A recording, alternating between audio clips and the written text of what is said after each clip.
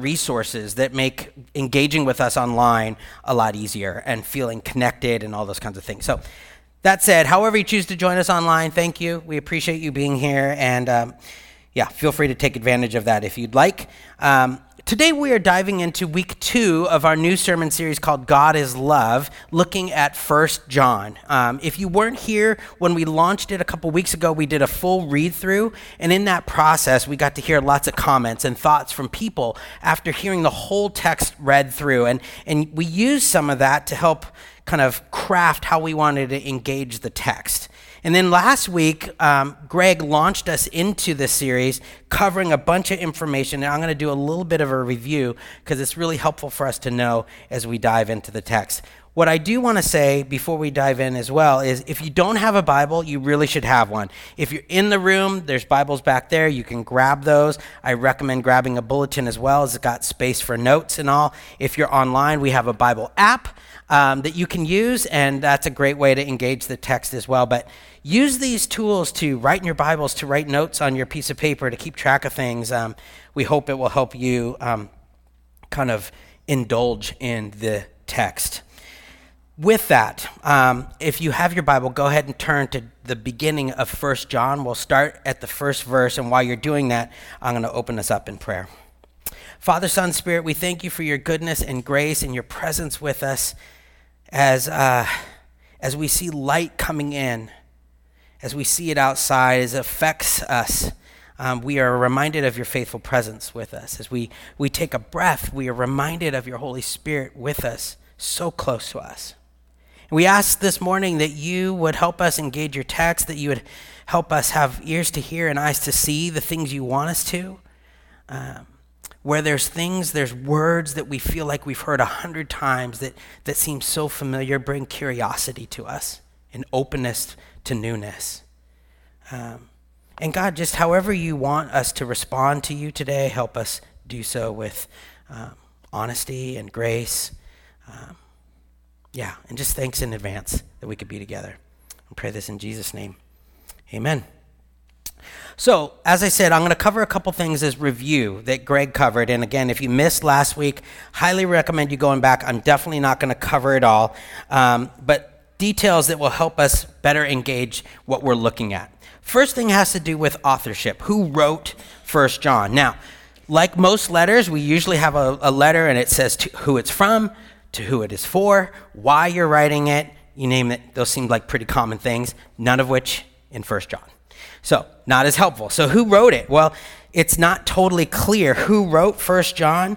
What is kind of understood by most biblical scholars is that the person who wrote 1 John is also the person who wrote the Gospel of John, which is the disciple whom Jesus loved, the son of John, the son of Zebedee.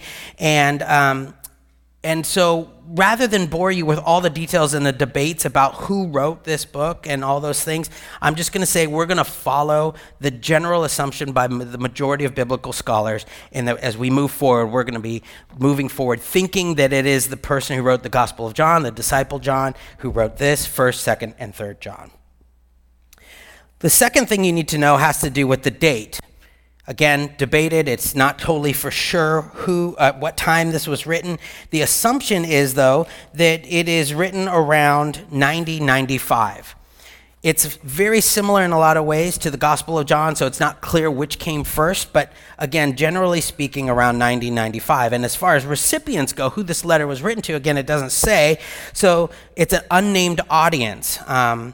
The author doesn't specify. This is to the church of Rome or anything like that. But we do know that it was written most likely to some churches that John had connection with. And because of this, it was most likely written as John was getting in his older years. So he's probably a little gray, he's a little older.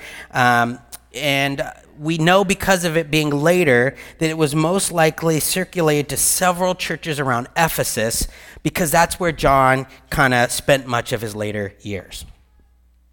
As far as the genre and the purpose, many think 1 John was originally served as a sermon to a church that the author shared this with a congregation, and that out of that, it got circulated to other churches in the area. So maybe last week we thought Greg's sermon was really powerful. Everyone needs to hear it. And so we not only have it here, but we'd circulate it to the Bridge, one of our church plants. And we say, our dinner church needs to hear this as well. So it's circulated to them. Or maybe we say, all the churches in our community, this is something God's doing, they need to hear. Or maybe within our network, our denomination. So similarly, they believe that this is kind of the same idea with 1 John.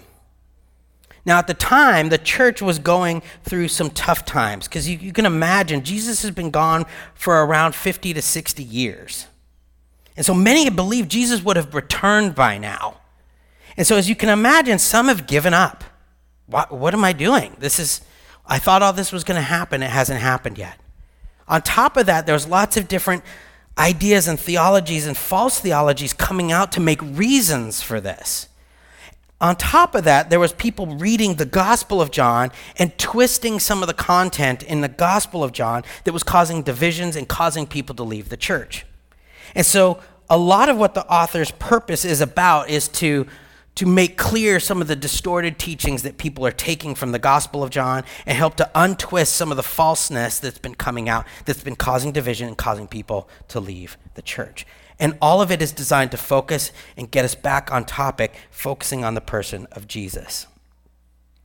With that, one of the cool things about 1st, 2nd, and 3rd John is how many similarities there are to the Gospel of John. And so what you're going to find is that over and over again, when we're looking at 1st and 2nd and 3rd John and all that, we're going to keep referring back to the Gospel of John as well, because there's so many similarities and kind of cross conversations going on that doing so will help us better understand what's happening. And with that, we'll see a bunch of themes that come up. The top 3 of the themes that we see over and over again in 1 John is sin, love, and Christology, focusing on who Christ is and making very clear we understand who Christ is. There's a bunch of other things we'll see repeated over and over again, topics like light and darkness, incarnation, community, fellowship, the Trinity, as well as this idea of a walk being the language that we use to kind of understand what it means to be on this walk as a disciple following a faith journey. All of these things, too, which we're going to see today, come up. All these themes you'll see echoed in the text that we're looking at today, which is really cool. But over and over again, you'll see these themes echoed throughout the text. The one other final thing I want to say has to do with structure. 1 John is not constructed like a normal letter. We have a normal letter that's written. We have points. It flows. It's got this kind of way of understanding that makes it pretty easy. This one, not so much. And from the very first verse, you can feel it. And Karen Jobes, the author of one of the commentaries we're looking at, said it like this. It says, the structure of 1 John is difficult to outline because its thought is circular more than linear. It returns to the same intertwined themes of sin, love, and sound Christology again and again, developing each further in light of what has been said to the other two. And so with that, Greg gave us this really great analogy to help us better understand 1 John, and it was that of surfing. Now, if you know me, I don't know how to swim, so just the thought of doing anything like this is ridiculous, but I have had some experience in the waves. And we all know what it's like. Waves come and they crash, and sometimes they come in big and they can pull and move you. Sometimes it pulls the sand out from underneath you. Sometimes it doesn't come in as strong. You expect it to come in really strong after it did, and then it doesn't so much.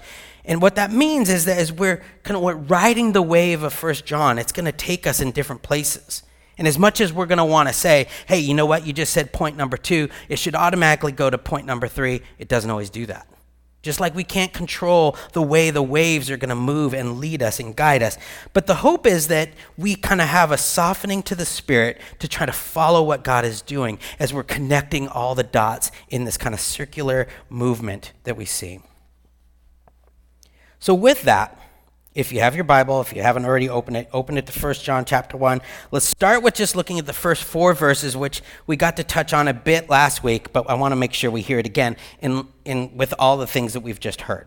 So it goes like this, 1 John chapter 1, 1 through 4. It says this, "We declare to you what was from the beginning, What we have heard, what we have seen with our eyes, what we have looked at and touched with our hands concerning the word of life. This life was revealed, and we have seen it and testified to it and declared to you the eternal life that was with the Father and was revealed to us. What we have seen and heard, we also declare to you, so that you also may have fellowship with us. And truly our fellowship is with the Father and with his Son, Jesus Christ. We are writing these things so that our joy may be complete. So, just in these first 4 verses, we see this does not fit a normal letter whatsoever, right? It doesn't say who it's from. It's missing a greeting. There's no how are you, what's up, how you been. It doesn't say who it's written to. It doesn't say what it's written about. All the things we talked about, right? If we got this in the mail, we'd be like, what? Who's this? What is this about, right? The other thing that hopefully you noticed in my reading, and maybe you see as you look at the text, is that what we see here in the Greek and an attention to grammar is this fast-moving, nonstop run-on sentence. The first 3 verses is literally one giant sentence with 1,000 commas. It never stops. John is coming in hot right from the beginning. It's feeling very personal, and it's feeling very passionate. And it's very experiential and sensory with the words heard, seen, and touched on repeat. It speaks to the Trinity. It speaks to the incarnation of Jesus. It's all kind of getting to this idea that what we know about Jesus is true, right? He's real. He's the real deal. And we want to declare it to you. We want to proclaim it to you. And we want everyone to know it. And the other thing that we see over and over again in the text is this idea of community and fellowship with Jesus and one another, with the words we and our and us also on repeat. So all of this happens in this giant run-on sentence. Then we get our first period, and then it says, we are writing these things so that our joy may be complete, which sounds great. The text moves on to get us to our text that we're going to see today, starting with verse 5, and it says this: "This is the message we have heard from him and declare to you. God is light." If you have your Bible, you should underline that because we'll get to that in a bit. But God is light. In him there is no darkness at all. And if we claim to have fellowship with him and yet walk in darkness, we lie and do not live out the truth. But if we walk in the light as he is in the light, we have fellowship with one another, and the blood of Jesus, his son, purifies us from all sin. If we claim to be without sin, we deceive ourselves and the truth is not in us. If we confess our sins, he is faithful and just and will forgive us our sins and purify us from all unrighteousness. If we claim we have not sinned, we make him out to be a liar and his word is not in us. So here we continue, and John starts with verse 5, and he is dropping a major theological statement. The statement is, God is light. And it's from this statement that basically all of John's teachings will flow from. Lots of waves are going to be created by this statement. And basically, as these waves are created and the ebb and flow of these waves come, it's going to bring up other conversations about sin and fellowship and love in our daily walk. And it's also important to note that this text echoes a number of verses from the Gospel of John. I'm only going to give you one of them, but that is from John chapter 8, verse 12, where Jesus is said, "I am the light of the world. Whoever follows me will never walk in darkness, but will have the light of life." So again, we see the connections from the Gospel of John and 1 John making clarity about Jesus. Now, before we move on, I want to say a couple things. If you haven't been with us, we spent the last 15 weeks talking about the rabbi-discipleship relationship. And it's important to think about that as we look at this text. If you remember the picture of a rabbi-disciple relationship, the rabbi, this master teacher, this person who understands the text and how to apply it to life, sees us and invites us to come and follow him. That would have been the ultimate in that time of day. And the invitation was to embody the way of the rabbi in every aspect of life. to be like and represent everything about the rabbi in your moment-to-moment life. And on top of that, the invitation that comes from the rabbi was a sign that the rabbi believed you could do this. So Jesus, as our rabbi, believes we can do this and invites us. And it's not just this 2-hour class where you learn a couple verses and now you can do it. And it's not a rabbi teaching us a trade that like helps us make money. It's this way of life in every detail. So our rabbi Jesus says in the Gospel of John that Jesus is the light of the world, and whoever follows Jesus will never walk in darkness. Those two words, follow and walk, are classic disciple words. It's all about discipleship. This is not a once and done thing. This is an ongoing follow, walk. And here John reminds us of this saying, God is light, and that in him there is no darkness at all. So John is bringing us back to this core fundamental understanding of Jesus as our rabbi, and he wants to make sure we get it. And so with that, I'm curious what you think of when you hear light. What does light do? And I'd love just some people. What does light do? Yeah. It reveals. Okay. What else? It brings life. Without light, things don't go well. What else? It warms. Yeah. Okay. Yeah. It could be converted into energy. Okay, nice and technical. Good. Others? Yeah, we got photon conversation going on. What else? Yeah. Okay, help guide where you're going. Yeah. Anything else?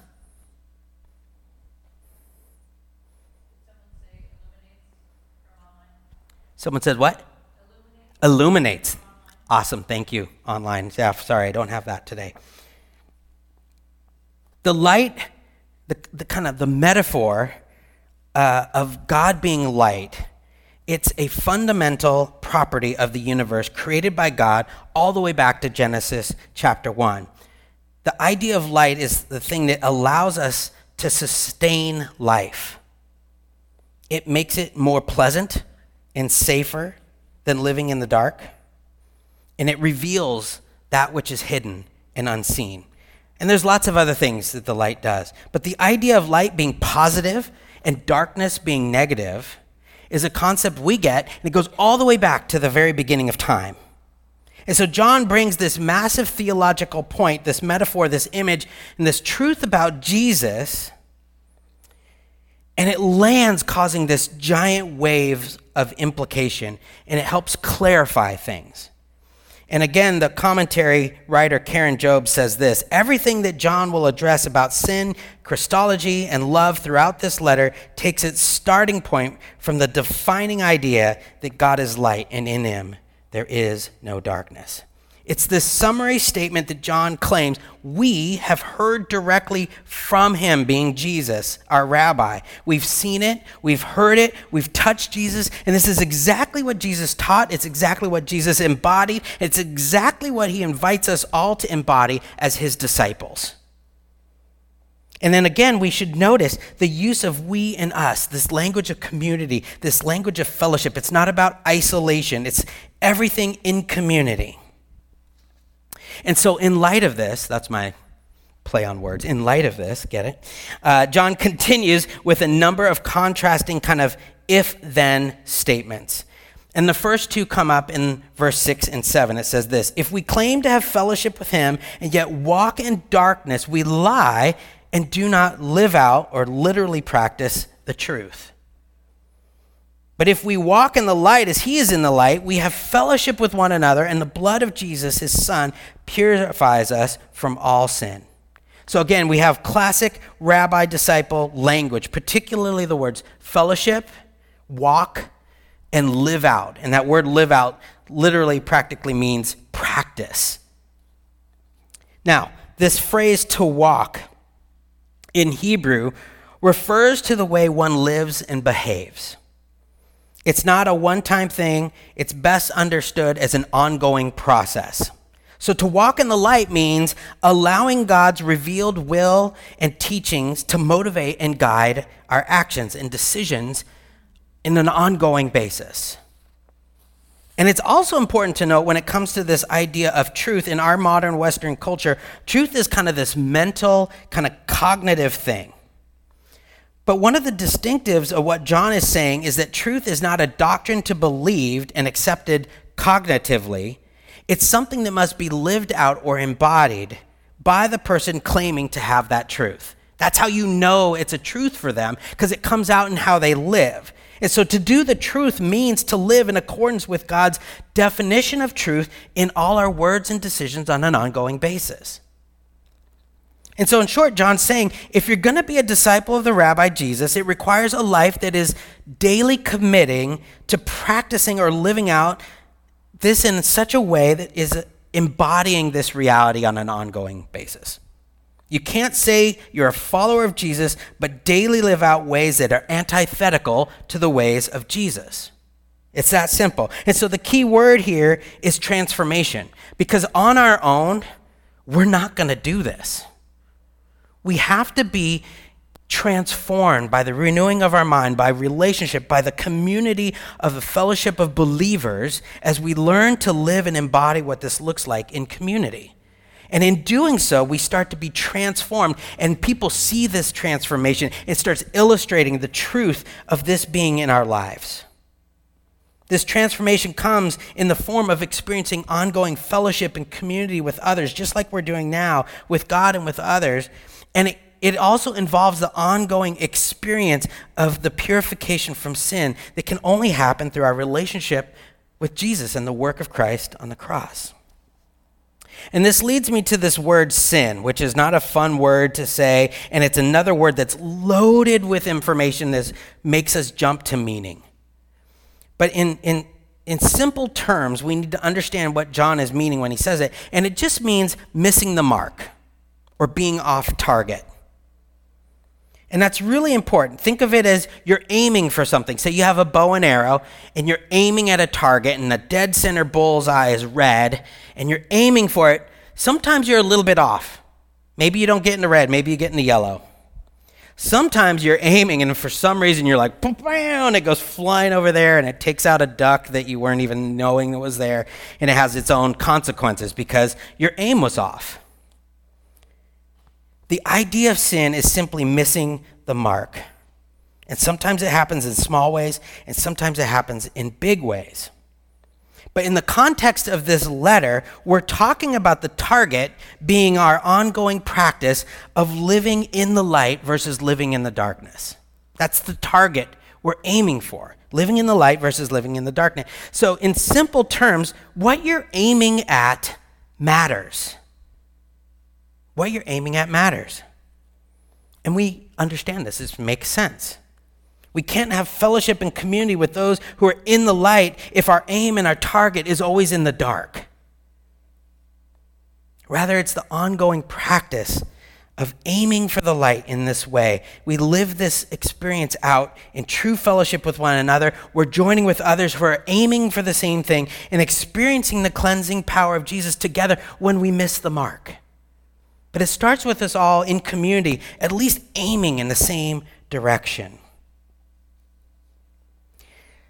Hopefully this makes sense. John continues and gives us a second set of if-then claims, starting with verse 8. It says this: if we claim to be without sin, we deceive ourselves and the truth is not in us. If we confess our sins, he is faithful and just and will forgive us our sins and purify us from all unrighteousness. So here John builds off of what was already said and says, if we claim to be without sin, we're deceiving ourselves and the truth isn't in us. Why? Well, because every one of us misses the mark every day. We all know this. There's no one that thinks they're perfect. None of us have perfect aim all the time. And this is evidenced in how we practice living out our faith. We know what that's like. Sundays are a great example. I don't know how it was for you or how it is for you when you get up in the morning, especially if you have kids. You get up to church, you go to worship, you come to pray, you come to be in community, and then you have this wonderful time. Then you get home. Or maybe you don't even make it home. Maybe you get traffic. Or you get home and now you're cranky. And now you have chores to do and you don't want to do your chores. And your selfish desires are kicking in. And you're wanting people to do stuff for you instead of you do stuff for others. Maybe you go the rest of the day not even thinking about Jesus, let alone considering Christ's way and how you should live. And the truth is, your family or your friends or your roommates or your neighbors are witnesses of this.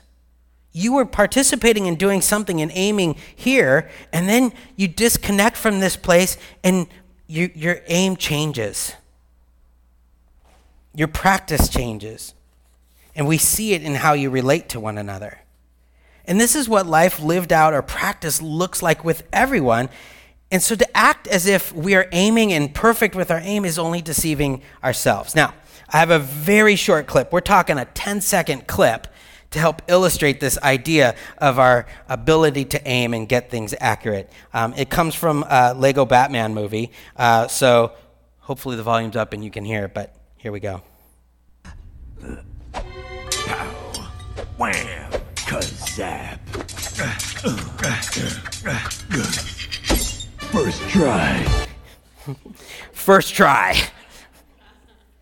I use that phrase all the time, right?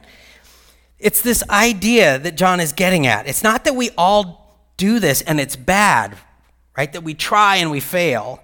It's not that. It's that we all experience this, but we're not willing to confess and own this reality. John says if you're living in the light, then the truth of how we live is going to be seen by all. If you miss the mark, people are going to see it. It's okay. You're in the light. Confess it. Own it. Be truthful. Don't throw something 10,000 times and miss it every time and finally get it and say first try. We all just saw you miss it 1,000 times. You're not fooling anyone. You're definitely not fooling God. So don't do that. Be in the light. And thanks be to God when we're in community and we're doing something and we miss the mark and we're together on this and we own it and we confess it, we then get to corporately experience the goodness of grace and forgiveness, the purification from sin when we miss the mark, when we have poor attempts at our aim. So rather than missing the mark in front of others over and over again, we just be honest. We don't hide the truth. Because true fellowship and community with others and with God comes from being in the truth, being in the light, and knowing it's there where we truly experience forgiveness and grace. That's some good news. Then verse 10 comes, and he builds on it a little more. He says, if we claim we have not sinned, we make him out to be a liar, and his word is not in us.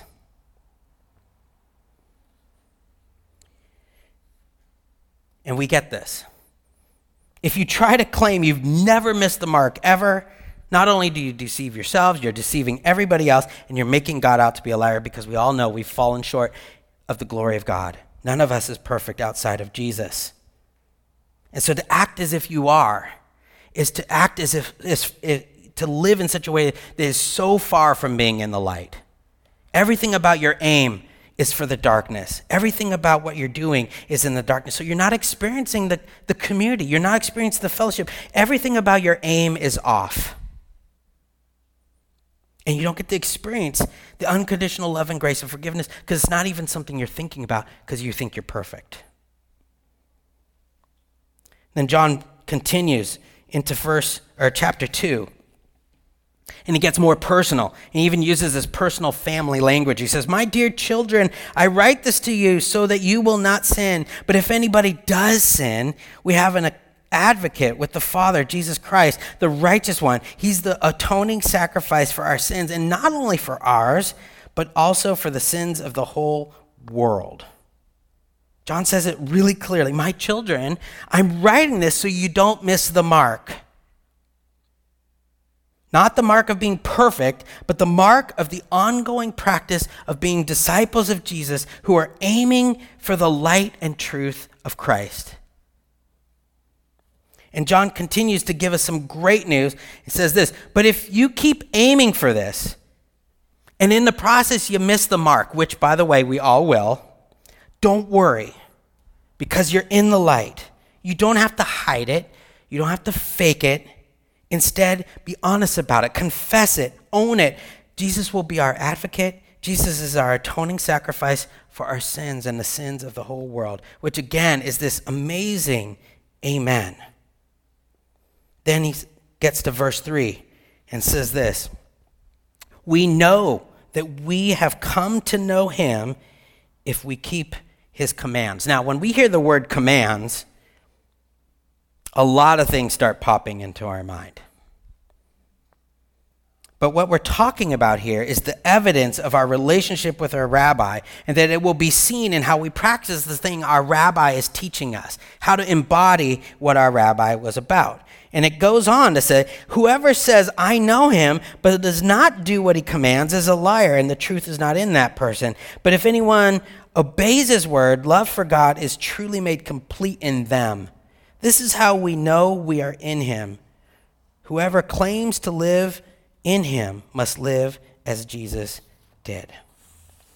Again, remember, all of this ties back to this idea of God being the light and the invitation to walk and be in the light. And John is saying that knowing God and having true fellowship with God and with others is expressed in the ongoing process of how we live out and keep the commands that God has given us.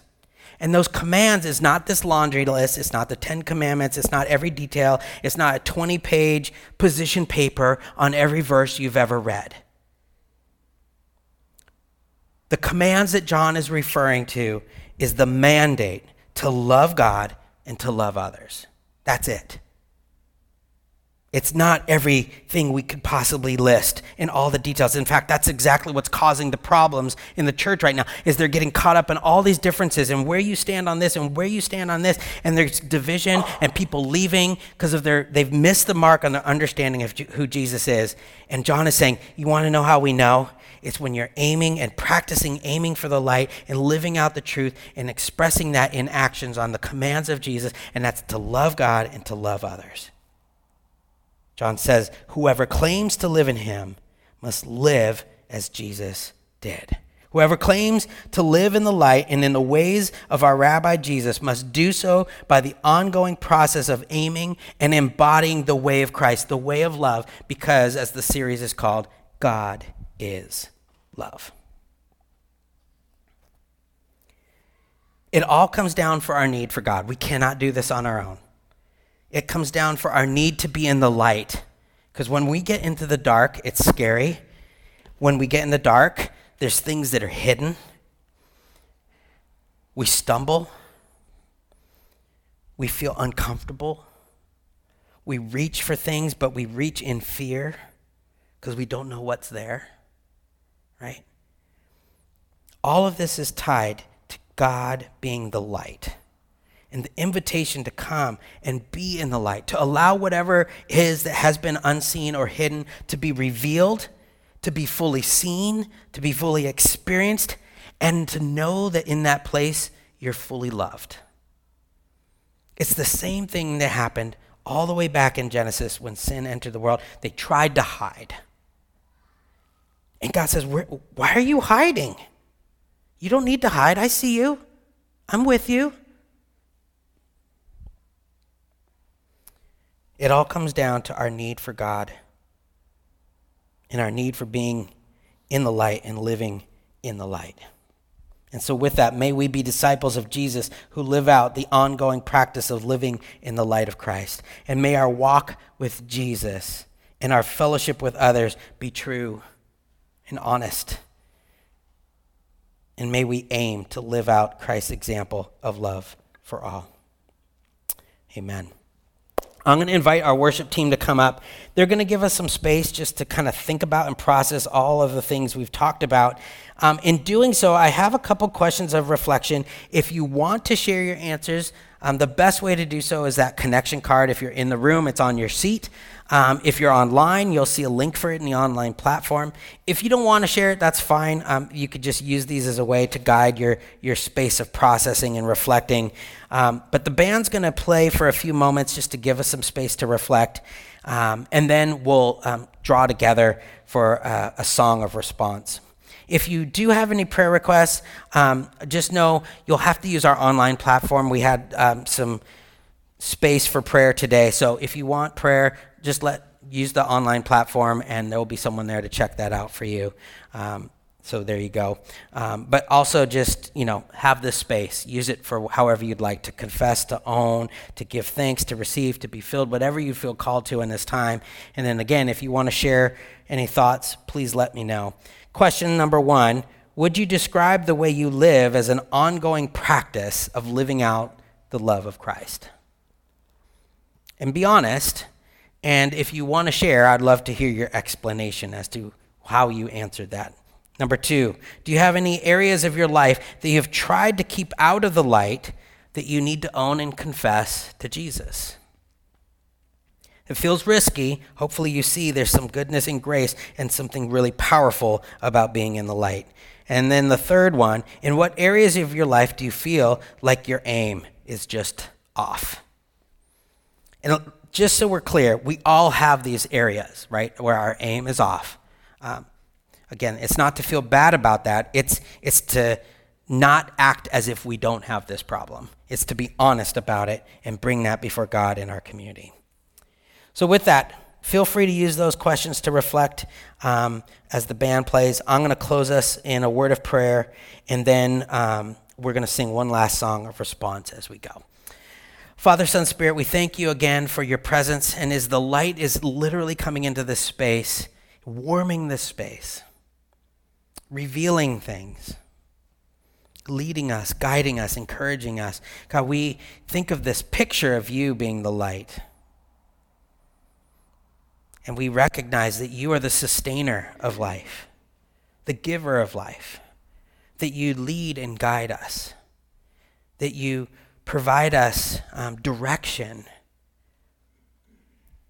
And not only that, God, but as we are fully seen by you, we're fully loved, and there's something incredible about that. We thank you for your grace. We thank you for your mercy. We thank you for your love. We thank you for shedding light on us and loving us in the midst of that. And I pray that, God, as a community here right now, that we would get more comfortable with owning the places where our aim is off, that we'd be holding each other accountable, that we'd be growing in our practice of living out love for God and love for others, that people would see transformation in us individually and corporately as a church in this community for your glory. Pray this all in the name of the Father, the Son, and the Holy Spirit. Amen.